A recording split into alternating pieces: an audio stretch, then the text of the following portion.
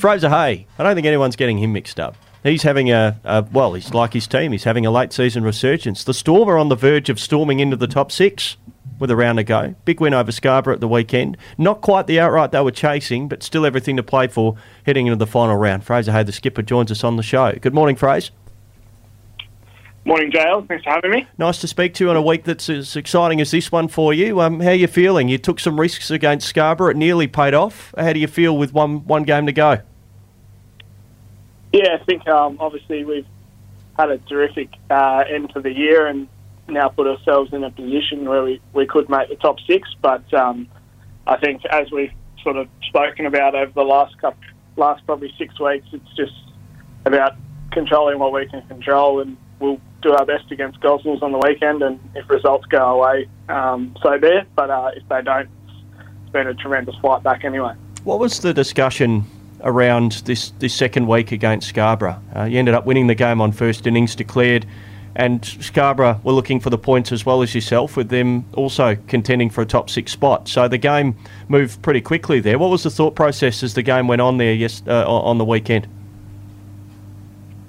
Yeah, I think obviously first port of call was for us to put ourselves in the driving seat and secure the win, which we were able to do thanks to a brilliant 100 from Kieran Coyne. And then I guess from there, Scarborough came out playing quite aggressively, needing to probably win outright to put themselves back in the chance of playing finals. And they then sort of declared and set us up a chase of 130-odd off 22 overs, I think, and unfortunately we fell just short. But it was a good effort nonetheless, and good to get 10 points.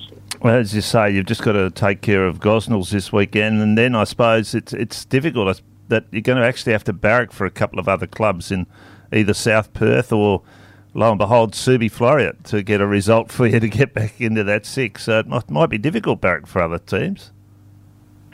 No, I think we'll just focus on what we can. Gosnells are obviously coming off a good win against Rockingham, so they're no slouches themselves, so we'll just focus on getting that result. And I guess cheering for other teams is sometimes what you've got to do, but if either one of those sides were to do us a favour, we'd certainly be very grateful. This is something you've done before, Fraser, is get on a roll in the back half of the season and then qualify for finals. Do you have to address why the season starts so slowly for you? You're clearly able to build and surge late in the year, but do you wonder why it didn't click in the first half of the year? Yeah, I think we have spoken about it at length, and it's a bit hard to exactly put a finger on what's been the change. But I think just when you sort of realise that perhaps your chances of making finals have slipped away, it's probably just freed us up a whole heap, and a lot of guys have been able to play with freedom, whereas that might have been a bit constricted before. And I guess it's just about finding the balance there and being able to hold that attitude towards your cricket for the entire length of the year as opposed to just one half of the year. But I guess there's no real thing we can put a finger on to answer that one, unfortunately.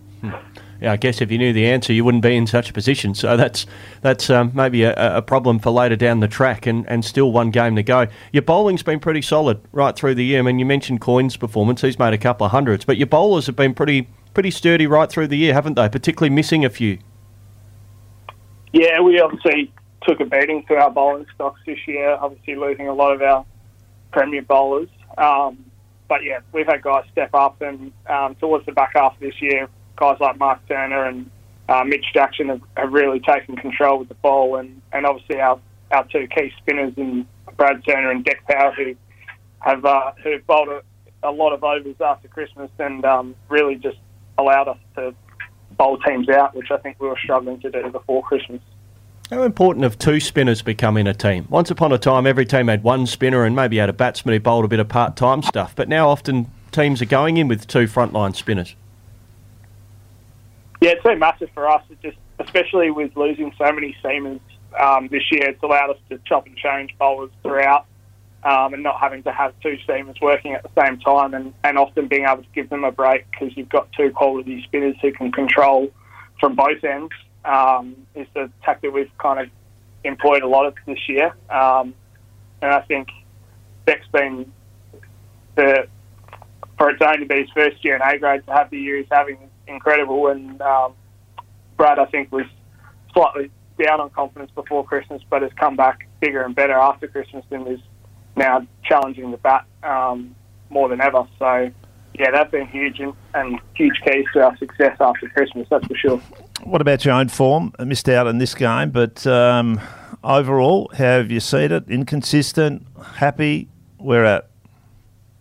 Very inconsistent this year. Unfortunately, that's been the case for me, but hopefully we'll be able to finish strong, and if we get the chance in finals, might have the chance to step up and shine there.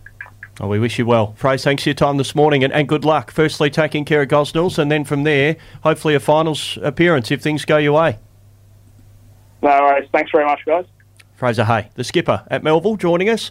Gee, it's been a great back half of the season, and Fraser helped launch that back half of the season with an excellent 100 against Fremantle on the first game after Christmas.